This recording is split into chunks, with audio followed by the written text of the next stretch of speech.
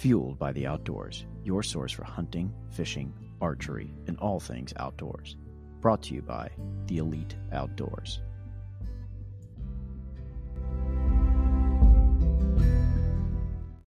Well, one of the biggest things that I learned, especially with like cooking venison, because I don't know how you do your venison, like burgers or anything like that. I very rarely, like when I process my stuff, I don't add extra fat to it.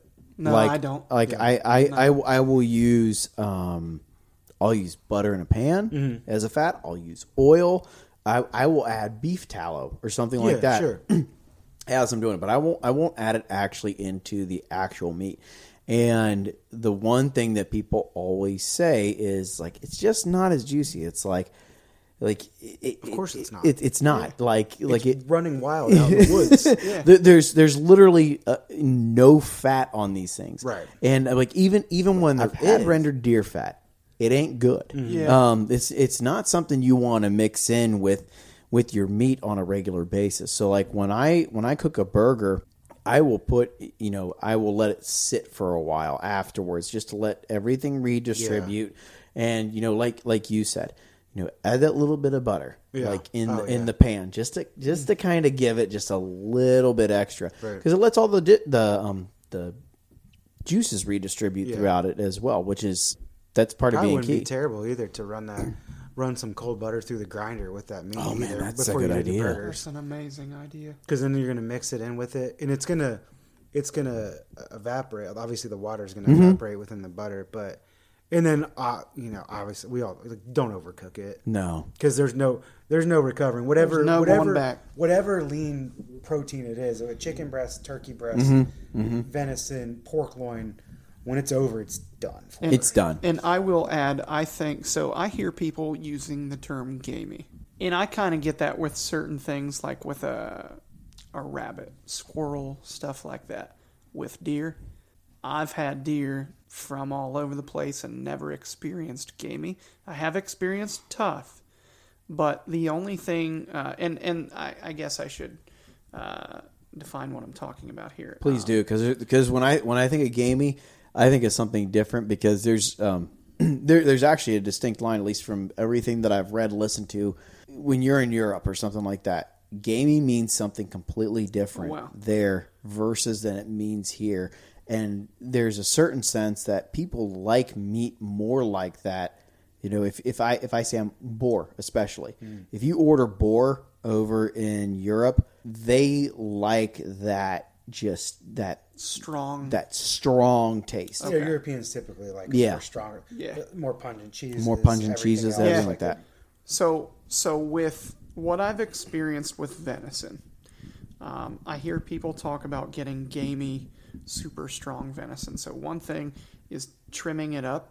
There's a lot of Silver stuff. skin. Yeah. Well, I'll be honest. I don't trim that off if we're talking about the same thing, anyways. And I think some people might have different definitions of what silver skin is. But that said, I even mixed some of the fat in with the burger, but I also don't do burgers. I do chili and stuff like that. So, but with the gamey thing, I think a lot of that comes from people who like a medium well or a well done steak or burger. And when you cook venison all the way through, it is horrendous. Yeah, I'm sure. It's awful. Tough. It is strong. That is what I would call a gamey taste. When I cook it and it's pink or red in the middle, I don't care if you killed the thing in Alaska or Mexico or wherever. It's pretty. I mean, you're going to get different variations of taste depending on their food, of course. Right. But it's damn delicious. I think people confuse different with gamey. Yes. I agree. I think agree. People grow up with it's no different than people grow up with change. a McDonald's cheeseburger and then have a fresh ground prime beef and have it like, well, that tastes different. Yeah, it tastes better. Yeah. It's higher quality. Yes. But then if you go from a corn-fed steak to a grass-fed steak, some people are going to say that tastes gamey. Right. Or it's different. It's I just taste different. more like the beef should taste. Yep. So it's probably that would be my presumption with people is like maybe it's just different. Absolutely. Well, and then the easiest way to ruin venison is overcooking it. And the easiest way to accomplish that is by pulling it out of your freezer, letting it thaw in the fridge or whatever, and then throwing it right on the grill. If you don't get it out a little bit 100%, beforehand, man. let that middle get to be the same starting temperature as the outside, you're always going to end up with a super rare inside and a burnt outside trying to get that inside cooked to the temperature that you whatever want. it is, that's a great point. Like whatever it is, like pull it out and let it sit on the counter and come up to as close to room temperature as you can. Exactly. It's going to cook more even end to end, and it's going to cook quicker also. Yeah, but it just And don't try to cook too thick of a venison steak because you Right. can't cook it longer on high heat without. No, I mean unless you're gonna like do like sous vide or something like that. that's probably a great way to cook a piece of venison. And think about it, like under vacuum. Oh man, it's in a water. Have you done it? oh In a water I have a nice. sous vide. Yeah, Perfect. So yeah. that's probably a great way to cook it because you can control. You make sure that the temperature is perfect. Then all you have to do is kiss it in a cast iron pan or on the grill, and then let it rest and slice it. It's. I wish I used mine more. I cooked a couple loins the other night for my parents. They came over, and I told them like this is going to be the most tender venison you've ever had in your entire life. Right. And you cook it under vacuum. You throw everything. This is a plug for anybody who really wants one. Buy a sous vide machine. Yeah. I love them. You cook it under vacuum, and then you just throw it in the cast iron. Well, you pat it dry first, obviously. Right. Make sure you do that. But then add your stuff into the cast iron that you want, and then sear it. And let it rest. It will be one of the better steaks you've had in quite some time. And you don't have to babysit it. You set the temperature, you put it in there, and you do whatever else you got to do. Get the rest of dinner ready, whatever it is. Go about, do your task, whatever you want to do. Exactly. You come back, and it's perfect end to end. And you're not going to waste any of the ends. You're not going to have a well-done piece on the end and a medium rare piece in the center. Because even if you let it sit out at room temperature and put it on a grill, it's not going to be perfectly. It's not going to be perfect from end to end. But if you use sous vide, you can get it pretty damn close. You can get so close. Pretty damn close. I've got which one is it? The Innova, and like just set it to 135. It hits that. And it'll never go above that. It'll never go above that. Even if you go do whatever, you're gone for 3 hours. Yep. It's never going to go above that temperature. Well, and one of the beauties also, kind of moving into another thing that we were talking about was, I will actually use my sous vide machine now to can stuff. Oh, nice. You can set it to 145. I made pickled asparagus last year as a Christmas present for a bunch of people in my family as a Bloody Mary starter kit. And you get the asparagus, you make your brine, and then you put everything in. After the bath's at 145, you let it sit for 2.5 hours. You don't have to do anything. And when you're canning stuff or pickling stuff just in general, like you make the brine, and then you have to, if you want to hold it for long times, you got to can it. And that's a huge freaking mess. Oh yeah. Like it's everywhere all over your stove. And this is so much easier. But yeah, that's a great use for that. yeah, I mean, pickling. Like your restaurant is called Pickles and Bones. What are your suggestions on that kind of stuff? Because this is something that I found a lot of people are getting back into, and maybe it's just kind of my small myopic view of stuff, but a lot of people that I know are getting back into canning and pickling and that kind of stuff because you have gardens, you have this kind of stuff, or you'll go to the store and be like, there's asparagus on sale for $1.99, a bushel, or strawberries $1 a quart, make some jam. Yeah, exactly. That's what we do. I mean, that's something that a lot of people do. Like, what are some of your thoughts or feelings about that? Just pickling and that kind of stuff, or like ideas that you have. So like for our pickles, they're a fresh pickle because we go through so many of them. If we jarred them, so a quick pickle. It's relative. I mean, we slice them, we salt them, red onions, sweet onions, jalapenos. Oh, man. Sounds wonderful. And then it's like a bread and it's like a bread and butter brine, but then it also has the jalapenos in it, so it's like spicy. And then into Cambros, and then we let them cool down. But we go through them we go through gallons in a day. Okay. But again, we we order still like a Pepsi there. We still and they make give you them pickles. Yeah, we put them on the side with everything. As far as like canning at home, my wife just went up and just put up a bunch of strawberries. We just got some strawberries from Local Food Connection out of Kentucky, and we had strawberry shortcake last week. How did you make it to Kentucky? No, we're open. We're open for business. Oh, okay. So people can come. Okay, yes, people are allowed to cross the bridge. They shipped it to us. We got it. They got it to us. I know one guy for 14 days. I live across like the we're river. moving strawberries, moving strawberries like back heroin from Kentucky to Ohio. But I think it sounds weird, but I think that the best way to learn and to do that stuff is like to go to previous generations and learn about it. Because like I don't know shit about doing it. Mm-hmm. I can go on YouTube. And that's fine. And I can read books, and I've bought different books and stuff like that. I personally, I don't have any time to do anything like that. If I had an awesome garden and I had a bunch of stuff, the biggest thing with that is it's no different than anything else. It's like you have to have the best ingredients at the time. Because like right now, we were getting those strawberries from Kentucky. So Nicole went up took 20 pounds of them up to Wapakoneta, and with my mother-in-law and father-in-law, they made a bunch of jam and put it up. So we've got jars of jam in the freezer that we're going to hopefully start selling here at some point soon. Oh, so that's part of our plan moving forward is to incorporate some of that stuff into our, like a small retail case out front with some jams and jellies and like our pimento cheese and stuff like that. I want to talk to you about that here in a second. But just some stuff like that, because I think with all of this crazy shit that's been going on is like people are also kind of going back to like, oh, maybe we should continue to support the local businesses. And maybe if I can get a jar of jelly from them and it's $2 more, but it's such higher quality. It's way better, fresher. So I think, but you have to have the best ingredients. If not, then you're going to have, again, a year from now when you pull those pickles out, if you don't have good cucumbers when you start, it's going to taste like garbage. Yeah, try whatever it is. Try it. Cut off a slice of cucumber because you will end up with one out of 24 that maybe don't taste that great. Discard it because it's going to make everything else taste bad. Same thing with the strawberries. You want to go through and make sure that they're good. You want to make sure the blueberries are good. If we're getting blueberries from Michigan or whatever it is, like just check the stuff out. But when you got tomatoes coming out, like your options are give them away to everybody, which we end up doing a lot in the summer because we've got a tomato. I call him our tomato dealer that brings us tomatoes all the time, and we end up putting baskets out front. Because he can produce so many of them. Like, we don't want them to go bad. You can only use... So we do BLTs usually in the summer, but there's such a small window. Like, I don't want to eat a BLT in May. It's garbage. It's just... It's not the same as a BLT in August. No. Like, it's just not the same. So... July and August. Yeah, it's just the same thing as with when you're putting that stuff up or you're canning. Make sure that you have the best stuff. It's in the peak of the season.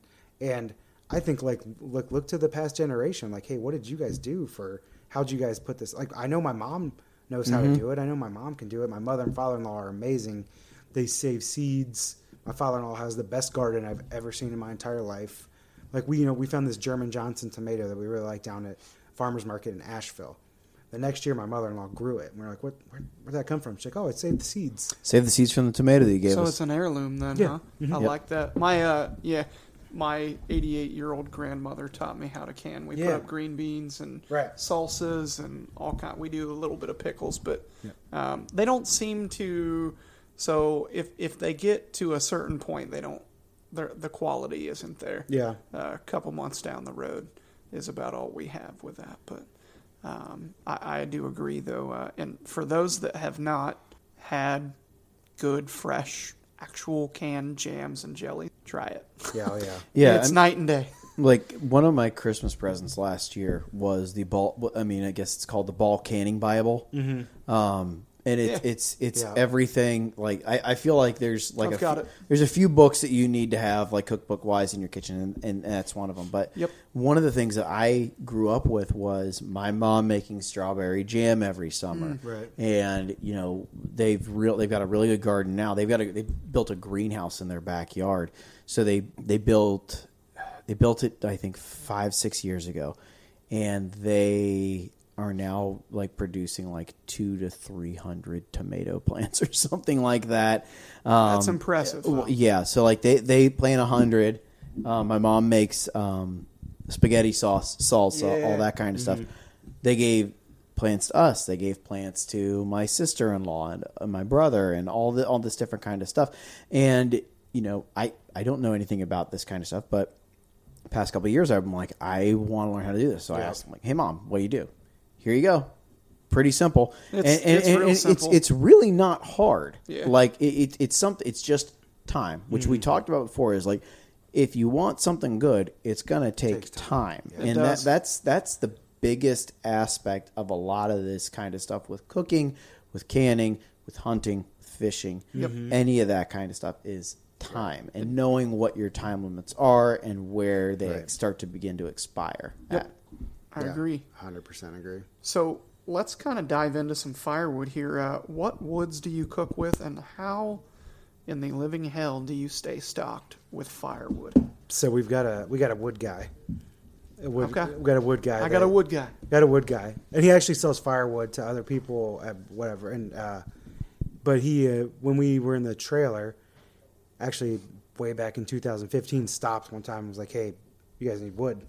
And it just happened to work out that awesome dude, and I call him up, and he brings us a dump truck, basically a dump truck full of wood, and drops it off out back. Nice. So when we started off, we used maple because it's everywhere. That was good. When I came out of our backyard, burns and it was pretty like, hot too. It burns. The thing about that is it burns hot, but it burns really quick. It does. It burns up fast because it's light. It's easier for me to control the temp with maple than oak so far. And right now we use mostly red oak and white oak.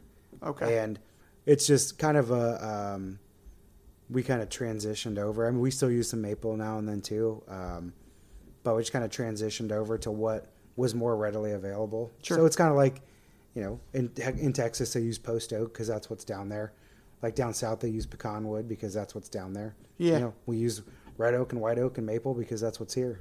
Okay, that makes sense. So, with that said, working with fire, how often do you get burnt, and what are some of the things that you've had happen? Maybe some different injuries or something along those lines.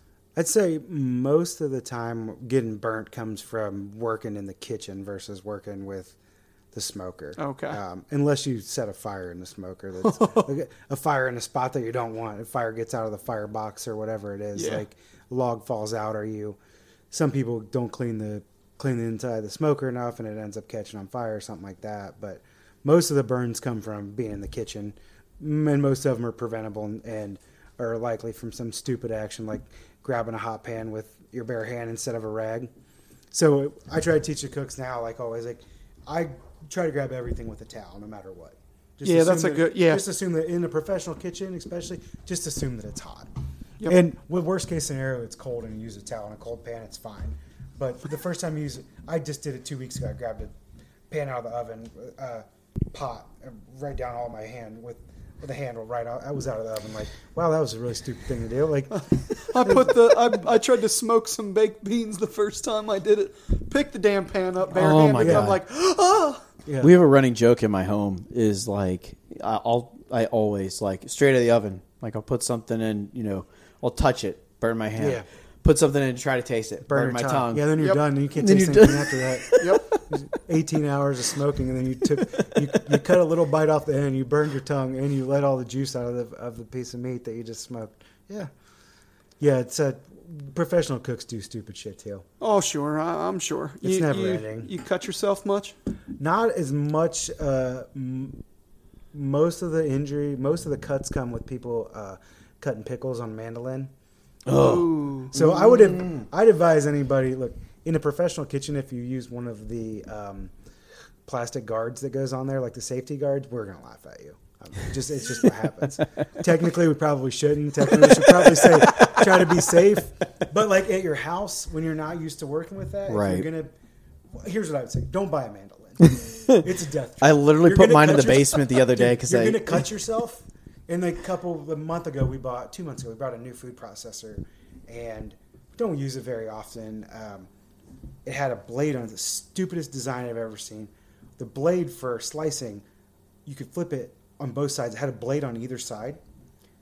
So this side, you put it in this side, it sliced 1/4 inch thick. You flipped it over, it sliced 1/8 inch thick. So either way, first thing I did is sit on the counter and reach down and just put my finger right through the end of the blade about 1 minute before we're getting ready to open. Like, so most of the stuff that happens on doing something stupid. Sure. Like, oh shit, I shouldn't have done that. Oh, I shouldn't have grabbed that. Mm-hmm. Like it's usually not like the big. I saw a guy one time drop a aluminum foil off the counter and try to grab it and take aluminum foil right between his thumb and his forefinger. If it's fallen, don't touch it. Whatever it is, hot, cold, sharp, just try and get out of it. That's the biggest. Is like if it falls off, just let it go. Because as soon as you try and grab it, there's nothing good that can come from trying to grab a falling knife. That's like one of Culinary School 101. One of those, and like it'll still happen. Like now I say that and I'll knock a knife and I'll try to catch it because I'm an idiot. But that's usually like where they come, or like the newer guys or newer girls they're not used to the heat in general. Mm-hmm. Like you're flipping a burger bun over and it splashes the lard and it gets on your arm.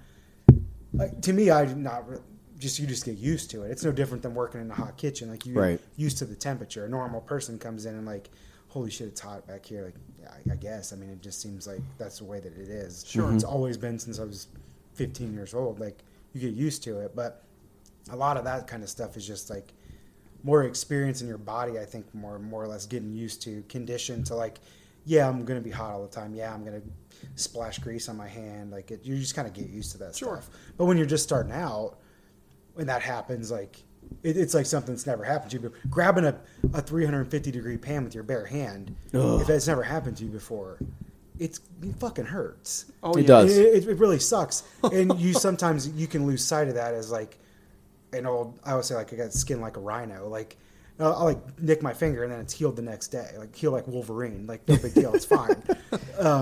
But younger people I know, like just be careful, man. It's hot. There's hot stuff. There's sharp stuff. Like, but that's also the cool part. Yeah. Everybody likes playing with knives. Oh yeah. Everyone likes playing with fire. And it's that's funny. Why a lot of people draw people into being cooks. You bring that up, and one of the things that my buddy Will always tells me when it comes to hunting and fishing, and the people that are way, way down the rabbit hole. Yeah. The people that love it a lot and want to be really successful get comfortable with being uncomfortable. Yep.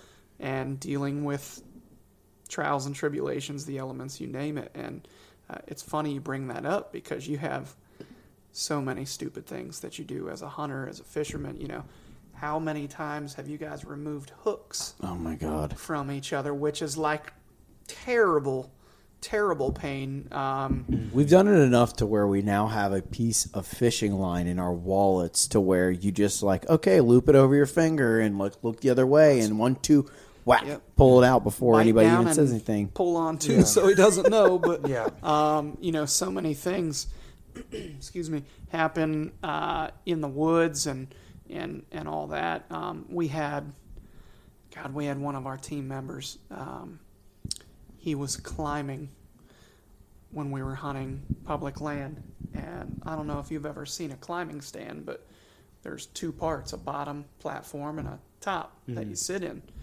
You move the top up, then you sit on it, and then you pull your legs up, and then you just shimmy up the tree, right? Well, as we are all griping at each other, making sure we're all safe, somehow just made a stupid mistake and didn't put on a safety harness. Didn't connect to the tree. Mm-hmm. Oh, I got you. Just the bottom just dropped out, and he falls. I think he said he fell like 10 feet or something like that. Now, the way he fell, if it had been myself, this guy's in really amazing shape, especially for a gentleman that's, I think he's 43. Yeah. He fell. Like, let's just pretend his left leg kind of like went over the edge and he kind of went like that and then was able to pull himself up in a sit-up position, which I would never, I would still be hanging there, And so, and he's just got some bruising, but just so many stupid things that happen. And, it's just kind of funny to hear another person talk. You're a professional. I guess I don't really consider myself that, but you spend a lot of time doing stuff like that, and there's a lot of parts to that are not as appealing, right? When you talk about but when you talk about it, like it's going to happen. Yep. Oh, yeah. Like these are normal things that happen on the job. And one of the things, like, I look to this, my kid grabbed a curling iron. Awesome. Like right at the start of like the wonderful quarantine 2 months ago. Great. And we like, he's just like, yep, it's burned. And like, you know, like, I think that's kind of the point that you get to if you work a lot in a kitchen or if you do that kind of stuff. I worked in a steakhouse for 2 years, and it was don't have hair on my arm now because I had a grease fire. Or Day one of like smoking that. For me. Well, I watched a how-to video from one of Aaron Franklin's when I was going to do the brisket for the first time, and he's going through step by step how to trim it, how to season it, and get it on the smoker, build the fire, and at the end he reaches in and just pulls it off With his bare hands. with his bare hands, and then I'm looking at him like, what just happened? And I'm like, shouldn't that be like 200 degrees? Oh, and yeah, then it is. he throws out the disclaimer like, yeah, don't do that. Right. But I don't have any feeling in my fingers anymore from Well, it's doing like this when so you go to long, the so. Mexican restaurant and they walk up holding the plate. And what do they say? This is a hot plate? Yeah. And you're like, well, it can't be that hot. And then, then you of touch course, it. You touch the it and idiot your in me fingers is like, touch that bitch. And then I'm like, oh, yeah, it is very hot. Right. Uh-oh. I just Don't worry rolled about it. my mic. Chris just hit his mic. All right, there we Sorry go. about that, everybody. All right. So, yeah, I mean, kitchen injuries are part of the deal, and if you don't think they're part of the deal, I don't know what you're kind of trying to get into. So we've covered a lot, but expansion stuff. We talked about this a little bit earlier. Yeah. When are you going to get the dining room? Right. Get that out of the way. The question always. So I'd love to hear your thoughts on this. Yeah. I mean, I think for us, as far as there ever being another Pickles and Bones, that's a definite no. We're not going to franchise. We're not going to turn into have 20 Pickles and Bones around the country or around the city or anything else. Mm-hmm. Not that there's anything wrong with that, but we're just happy doing what we do. And what we do is hard. It's very hard. Yeah. It's a lot of work. There's a lot of attention to detail that goes into it, and it's hard to replicate. And we're happy doing that. We want to expand. We want to do other restaurants. We talked a little earlier about the biscuit pop-up. Mm-hmm. We would definitely like the biscuit pop-up to turn into something more permanent in some capacity. I like what I'm hearing. Yeah, whether it's at Pickles and Bones or whether it's another place. We talked about expanding into a dining room next door. Mm-hmm. That's something that could still be on the table, but for right now, doesn't really seem like a great time for restaurants to be adding dining room space. You have to be in. So, I mean, you're one of the few restaurants where you didn't have that issue, man. Yeah. I'm so happy about that because that has wrecked people, and I just thought, well, shit, it's business as usual for him. Yeah, for us, for anybody that's never been, we're carry out and catering only. So, and we always ever have been. We've never had any indoor seating. We have 3 picnic tables outside that are appropriately distanced apart. For Good deal. Listening, there's any undercover agents listening to this podcast. But when you have 3 picnic tables outside, we've always had picnic tables. That was it. We were lucky enough to be kind of set up for this. And I'll be honest, in the beginning with this the quarantine or whatever, I had a bit of survivor's guilt that we were doing okay. And I know that there's restaurateurs around the country and restaurants that are going out of business. And we talked earlier, like, it's going to be even worse. Mm-hmm. We're just scratching the surface on what's ultimately going to come. And that is it's terrible, man. Like, it's not, I'm happy to be busy. I'm happy to be doing the business has stayed. Right. We've actually hired somebody since then, and we're still always looking for good people.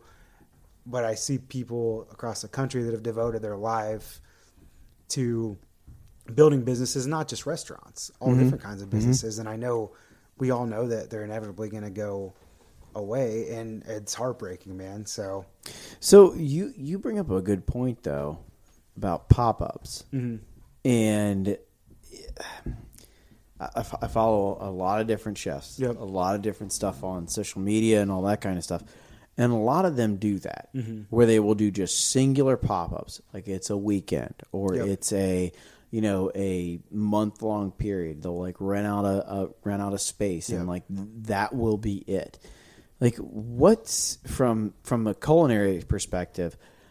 Tell me kind of a little bit more about like the pop-up idea and that kind of stuff. Because for one, to me, it's amazing. Like, you're getting something so good in a short period of time, and then it's like people go crazy for the McRib, and then Right. it's gone. Yeah. But like, there's so many cool things that chefs come up with in those short little areas of time that are so good. So I'd love to hear more about the biscuit pop-up, especially.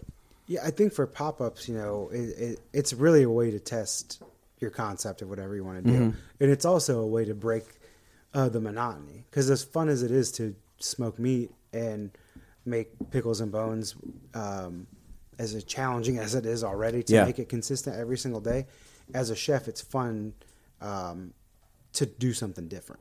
And for us, our idea is always like, we want to do different concepts, but they're going to be different. So whatever it is, it's going to be, and it may have the pickles and bones kind of stamped to it with the brisket maybe be involved, or we'll make our own bacon that'll go with it. But we're going to make it all of ourselves. And whatever we want to do, we just want it to be the best version of whatever it is. So when we think that we're at a point where we're making the best biscuit that we can make, then we roll it out for a pop-up and try it and see what people think. And I think chefs, maybe that's their philosophy. Maybe some other people are just like, hey, we're just going to throw some shit out there and see what sticks. Like, let's give it a shot. And I think either way is cool. Like, because you can ultimately end up, until you put food out there for a customer to try and get feedback and see the operations, people oftentimes, they diagram it up. Here's how we're going to do it on Sunday morning. And it's the whole Mike Tyson thing. Like, everybody's got a plan to get punched in the mouth. Face. Yeah. It's the truth. Because you can have the perfect plan, and then the door opens. We were talking earlier, the door opened at 9:00, and there's 20 people in line. The first person orders 10 biscuits, and we had 20 ready total. I was like, wow, we're in deep right now already. But you don't know. Right. You don't know. It's much easier we would rather do that and figure it out than to sit around and be like, well, we should have done that. Remember 20 years ago, we should have tried it, see what happened. The same thing that happened with the trailer. We were like, let's try it. Eventually, we're going to do our own thing. Let's try it. What's the worst that can happen? I stay at my job. I go back and get a job being a chef. Like, what's the worst thing that can happen? For pop-ups, if you've already got a place, you've already got some sense of a safety net of, like, you have a business already.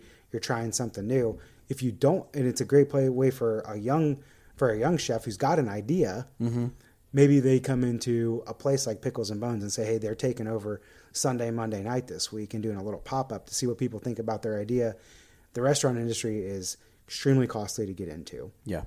Such high overhead and such small margins that we've gotten to a point, maybe not so much in Cincinnati, but which is great, but bigger cities, that younger chefs can't even get into it. No. It's impossible. They're priced out before they even get a chance. And the one positive we think that will come from some of this negative that within this quarantine, where we have restaurants that are going to fail, and there's going to be restaurants that fail that none of us want to see fail. Right. There's going to be restaurants fail that have been on the brink of failing for a long time, but it's going to hopefully reset some of this, and it's going to give some younger people an opportunity to come in and rent some of these places and bring something new that's even better. I'm not being negative and saying I don't want anybody to fail, but it's inevitable. It's going to happen. Yeah. But I think it's going to be a reset too, because I think that as an industry, and nobody wants to say this, and I think it's ridiculous, but we've gotten fat and happy, and there's a lot of mediocre stuff out there because people are like, oh, well, everybody's going out and everybody's trying this. And I get most frustrated when we go out and I taste and see a lack of effort. If there's so many options out there, why is everybody not striving to be better? Right. And I hope that this reset is going to make people, I'm not saying everybody's got to work 24 hours a day. That's not what I'm saying, but everybody can do a little bit better job, I think. Well, and you and I have talked about this, Chris. Like that's a huge thing. Like put in the effort, you're going to do better. And like, just be better at what your particular thing is. I don't understand why anybody would want to get up to be mediocre. No idea. Exactly. Why would you get up in the morning to go and accomplish mediocrity? Like, you want to go in and you want to say, like, this is the best thing that I can put out there. This is the best we can do. This is the best we can do, and this is all that, you know, I'm putting my effort into. You know, there's plenty of restaurants, you know, here and elsewhere that you can go to, and like they're good restaurants. Like, don't get me wrong.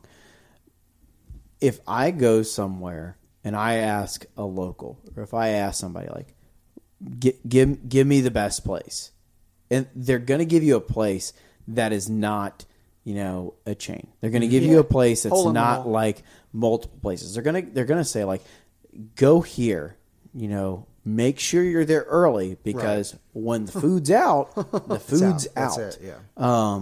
Or, you know, you know, if you go to, you know, Italian or Chinese, they hand make all the noodles, or anything along those lines. You know, it's one of those things that you want to strive for quality, because as much as we are creatures of habit, we all really like great things. Absolutely. And I also want to spin off what he said, talking about people being afraid to say things. Don't be afraid to call people out on their quality. I'm not going to mention the name of this restaurant. They're not open anymore. They're not open anymore. Somebody was right. I hope Aaron listens to this. So, just for a laugh. But I'll talk about the place with you after we go off air or whatever, stop recording. But I went there, and this was such a highly touted restaurant, and the owner talked about how great it was at our table, and the waitress, and they've got best dish of Cincinnati or something. And I'm like, well, damn, this is going to change my life. I've never been pissed off at a restaurant, other than like if somebody, like I had a lady spill spaghetti sauce. She dropped a spoon on me and just got spaghetti all over my new shirt, and I'm like, well, that sucks. And she didn't even apologize or anything. That was the crappy part. Mistakes are made. I get that. So, but I don't ever remember being pissed about leaving a restaurant that wasn't like a Steak and Shake at 2 a.m. Until then, and I was just like heartbroken that could even happen at a nicer place. So I think holding people accountable is kind of important too, being in the the time that we're in, and it is kind of cool to hear you talk about that, how there could be some new and interesting things that come along that we might not even know about yet. So kind of neat. Exactly. So let's talk a little bit. Everybody obviously knows that we're in this weird time. We had this COVID stuff, and everybody has their stance on this quarantine and the mask wearing and the COVID and all that. And just to preface this, everybody calm down. But I want to ask Josh, when you guys are putting these masks on, can you explain why you're wearing that mask? Because I think I see a lot of people that are sort of shaming people that wear masks in the businesses, people that are wearing masks in stores and all that. And I want a restaurant owner's take on this whole mask thing and really the situation in general, if you don't mind. Yeah, I mean, for us, obviously, we've been lucky to be able to be set up to handle it. I think the whole thing has been quite confusing on how information has been relayed to us as business owners. Sure. And most recently, within the last few weeks, we've just got some more, what I would consider more concrete direction. And that's like direction as far as like, look, if you need to wear masks, the health, it's mandated, the health inspector will be looking. They're talking now about undercover people going out and checking on places having masks on. Now, that being said, if you've got individual workstations that are so far apart, people can't have, people don't wear masks, but the expectation is if people are working right next to each other, obviously anybody working with guests out in the front have masks on. I can tell you that wearing a mask in a kitchen when it's already 100 degrees is an uncomfortable situation. And it's not even just a mask. It's just kind of like have a face covering. So it could be a bandana. It could be a mask. It could be... all I can speak on really about this is that I promise you, if you go to quality restaurants that the people care, they are cleaner than any place that you've ever been before. Agreed. We put more time and effort in, and always have. And anyone that cares, especially a small business owner who knows how all it takes is for one person to have a bad experience, whether that's a bad experience from a cleanliness and sanitation or a bad meal. We pay attention to everything. We clean everything. We sanitize everything. If you go to one telltale sign I can always recommend is if you go to a restaurant, go pop in the bathroom and take a look. Yep. If the bathroom's not clean, I would advise you should probably leave, because that just means to me that there's a lack of attention to detail. Now, if there's a couple paper towels sitting on the counter, that's one thing. But if it's apparent that the bathroom hasn't been cleaned and isn't getting cleaned regularly, guess what? New COVID-19 guidelines aren't going to change any of that stuff. So if you felt sketched out before about a place that you were going and you were like, I'm not really sure, but I can promise you that any of your places, Paul and I from the Governor, we had this conversation recently. Like we take such great attention to detail for everything. All we want is everybody to be safe, man. Sure. We preach and have been from the beginning. You cough in your elbow. That's something you learn when you work in a kitchen from the beginning. You wash your hands always. I think that some of the information has been a big challenge for a business owner to try to navigate. But for us, we're following whatever's mandated to us, which is for employees to wear masks. And we wash our hands regularly. We sanitize regularly. The people in the front of the house, if they're not taking orders, they're sanitizing the door handles, they're cleaning the computer screens off, high touch areas where people are going to go. Sure. But I think everybody that's out there, I'm not, all I know about is cooking food. That's it. But I also know how to be a good human being. I know how to be respectful of other people. I know how to be respectful of their space. So we didn't cough on anybody before with intention. And I know that that's something now that we're focusing on, but I think that there's a certain level where we can be adults with each other. We can still function like human beings and be respectful of people that may have underlying issues. But as a business owner, we follow what is directed to us to always make sure that we are compliant with whatever new rules and regulations are. There's some new safety training that all of our employees have done, videos supplied through ServSafe, which is a organization that does an overall sanitation course that the person in charge is required to do in all restaurants. So yeah. They provided some new safety stuff, and all of our employees have done that. So most recently, I think that the health department has done a better job of providing some more concrete direction for everybody to be able to follow. So, okay, good deal. Good answer. What else you got, Rick? Lean meats. I know you mentioned earlier about threading stuff in, kind of the French technique of that kind of stuff. Is there if you give one key thing, and I have a second question that I want to ask too. Okay. If you could give one key thing in terms of smoking a lean meat, what would you kind of impart upon somebody? I would say whatever it is, don't overcook. Don't overcook it. Don't go high heat. Low and slow is better. Go low and slow, definitely for sure. Just because I think they're probably stay out of the middle. Either go super hot and fast and get it over with, or low and slow, but don't sit in that middle range, because there's not any fat to render anyway. It's not like cooking a brisket that needs a lot of time, because you got to render all the fat. On the lean meat, there's nothing there. So either hot, that's why on a lean meat, I would either grill it hot and fast, or if I was going to smoke it, I'd go super low and slow, and really just trying to get in the smoke flavor, and then just don't overcook it, man. Whatever you do. Like at the end of the day, that's the best advice I can give on that. Good deal. And then as far as like, we've talked about your culinary background. We've talked about, working in the fine dining world. We've talked about owning your own business. What, if any, are kind of the people that you look to in terms of like chefs and that kind of stuff? Obviously, one of the things that's exploded over the past 15 years is, you have Food Network, you have Cooking Channel, you have all these different things. You have all these celebrity chefs and that kind of stuff. Is there anyone that you could say to somebody, like you'd point to and say, look, we've talked about Aaron Franklin, I think 3 different times about brisket here. Like if someone said, how are you going to cook a brisket? I'm like, go on YouTube and look at Aaron Franklin.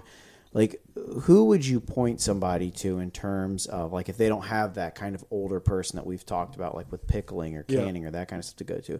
Who's somebody that you would point to and say, go and kind of check out their stuff, and they might have a good idea in terms of how to do some different things? And I realize that when I say that, it's a very loaded question because if you want French techniques or, certain techniques or whatever, there's lots of different people. But, in terms of your kind of thought process, who would you point someone to? If barbecue, I definitely would say Aaron Franklin. Okay. Like his videos are all awesome. Like it's a step-by-step. The guy's given out all of his information. Here's the thing. Aaron Franklin can give you all of his information and show you exactly how to do it. You still can't make it like Aaron Franklin. That's exactly. When you don't have the same, but you don't have the same, the variables are different. Right. You don't have the same wood. Right. You don't have the same climate. You don't have the same quality beef. You don't have the same smoker. So he can give you all that stuff and it's great direction, but he's not giving you the secret you're not going to start your own barbecue business tomorrow and take over and be like, well, this is better than Aaron Franklin. Because the only way you can make it is to screw it up a bunch of times. Right. The only way to figure out how to make a barbecue is to make a bunch of bad barbecue in the beginning. Mm-hmm. It really is. I'm on my way. Yeah, I mean, that's really, I always tell people that, like, oh, how did you do this? I'm like, well, we screwed it up a bunch. Mm-hmm. In the beginning, it's what we talked earlier about, like, keeping track of what you're doing because you'll never know. As far as just, like, general stuff, it's kind of a hard one for me, I guess. Because I have, like, most of the people that I look toward now and listen to learn more about like food stuff is people outside of food because I kind of have my own ideas about this stuff. Right. So like for people in the culinary world, like maybe like we look at like artists or musicians or something like that because it kind of sees like, oh, that person's kind of reinventing themselves or changing their career a little bit. As far as like a book or anything I would recommend to go to, like any of the old classics like Joy of Cooking, stuff like that is going to give you like great like foundation recipes, like don't try to overcomplicate it. Like just make it simple. Yeah. It's better anyway. Like a great chicken, a great quality chicken. It's roasted with salt and pepper on it and butter under the skin and some lemon squeeze on it. It's hard to beat. Yeah. Like parsimony. Just keep it simple. Keep it simple and get good ingredients. Like spend the extra $2 on the high quality chicken. It's well worth it. Like the quality in the beginning makes all the difference. I can't say, like, I'd be lying if I said there was like a cookbook or anything that I really went to now.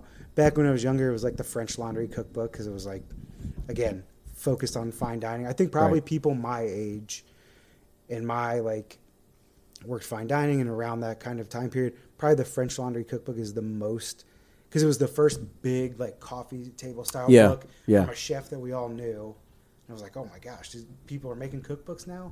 And then like the pages were just like, it demystified everything that you had heard about. Mm-hmm. This is like, for us, it was like early internet time.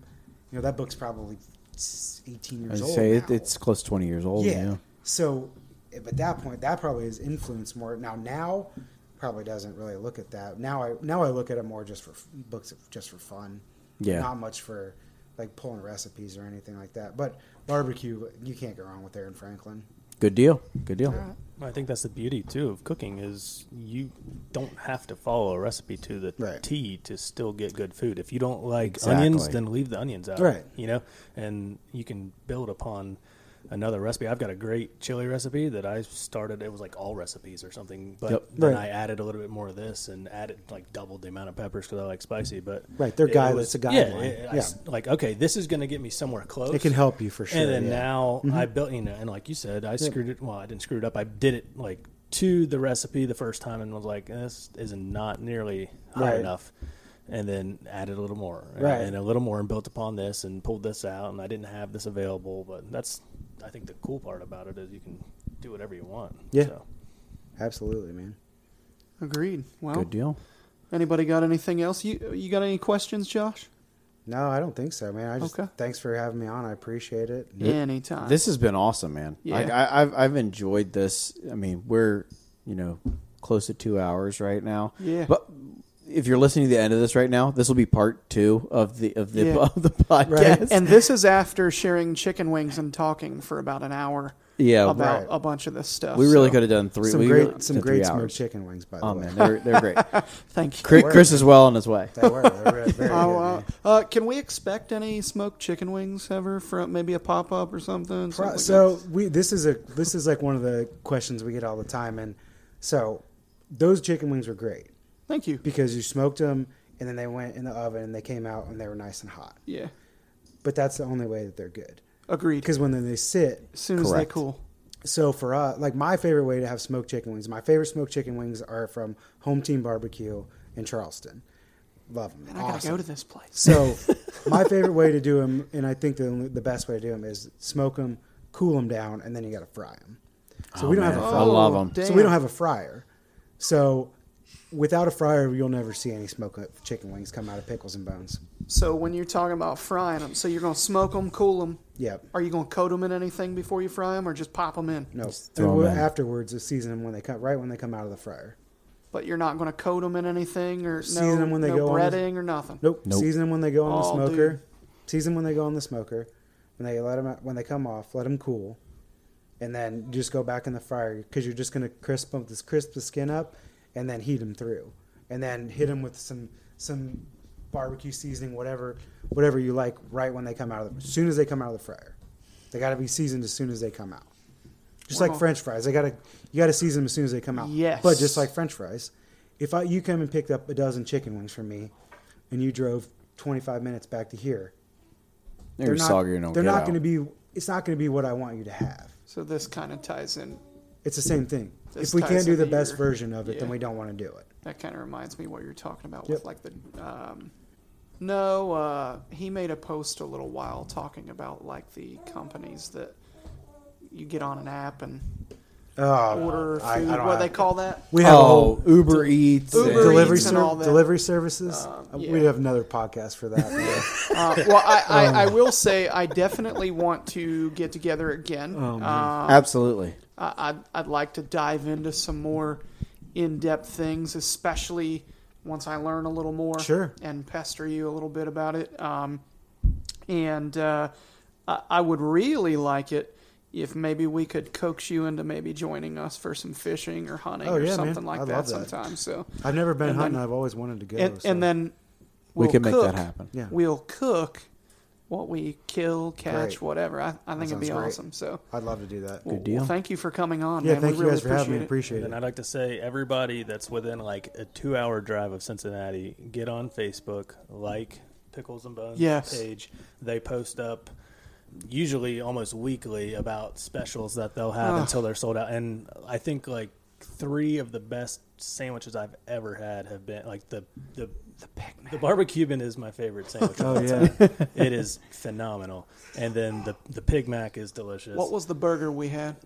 It's a double brisket. Yeah, the double brisket burger. Yes. Ground brisket. Oh my god. My god. They only have these. They're not everyday menu items. So they'll post up when they have them. Usually you got to get there that day. Sometimes they have enough for. We've been trying to do them. We've been trying to do specials weekly, but recently they've been only going for a couple days. But we're starting to kind of get to the right sweet spot now. So I would imagine this whole week we'll have Well, this is going to air later, I'm sure, but Next Monday. Next Okay. Monday. so y'all missed out because this week we're going to be having house-made smoked brisket bologna. I will not be missing Yeah. out. Yes. That said, just to kind of give everybody a little information as well, these guys at Pickles and Bones, Josh and his wife do a lot of community stuff. They recently, you guys were feeding some of the kids that didn't have meals that were home from school. Yeah. You've worked with Welcome House before of Northern Kentucky to feed the homeless. They do all kinds of charitable things. Like them on Facebook. You got Instagram? Oh, yeah. Follow them on Instagram and go in there and try some food. And I can promise you that regardless of who you like or who you follow or whatever, you go in there and try some food, you're going to go back. What are your hours? Tuesday through Saturday, 11 to 7, or until sold out. So typically brisket's the first thing to go if we sell out. But most of the days we make it till 7. Very rarely do we sell out of everything now that we're inside. And we're at 1149 State Route 131, Milford, Ohio. And our phone number is 513-317-2214, picklesandbones.com. You can call us ahead of time, place an order, come in and pick it up. You can come in, place the counter, pick it up, we'll bring it out to your car, whatever works. We do not deliver, and we are not on any of the third-party delivery sites. But give us a call. We'll have your food ready whenever you show up. All right. Sounds good. Thanks again, brother. Thank you, guys. Appreciate it. No problem. All right, guys, this has been Fueled by the Outdoors. We're your hosts, Rick Cates and Chris Leppert, and we want to thank you guys for joining us again, and we'll look forward to talking to you all next time. Bye. See you.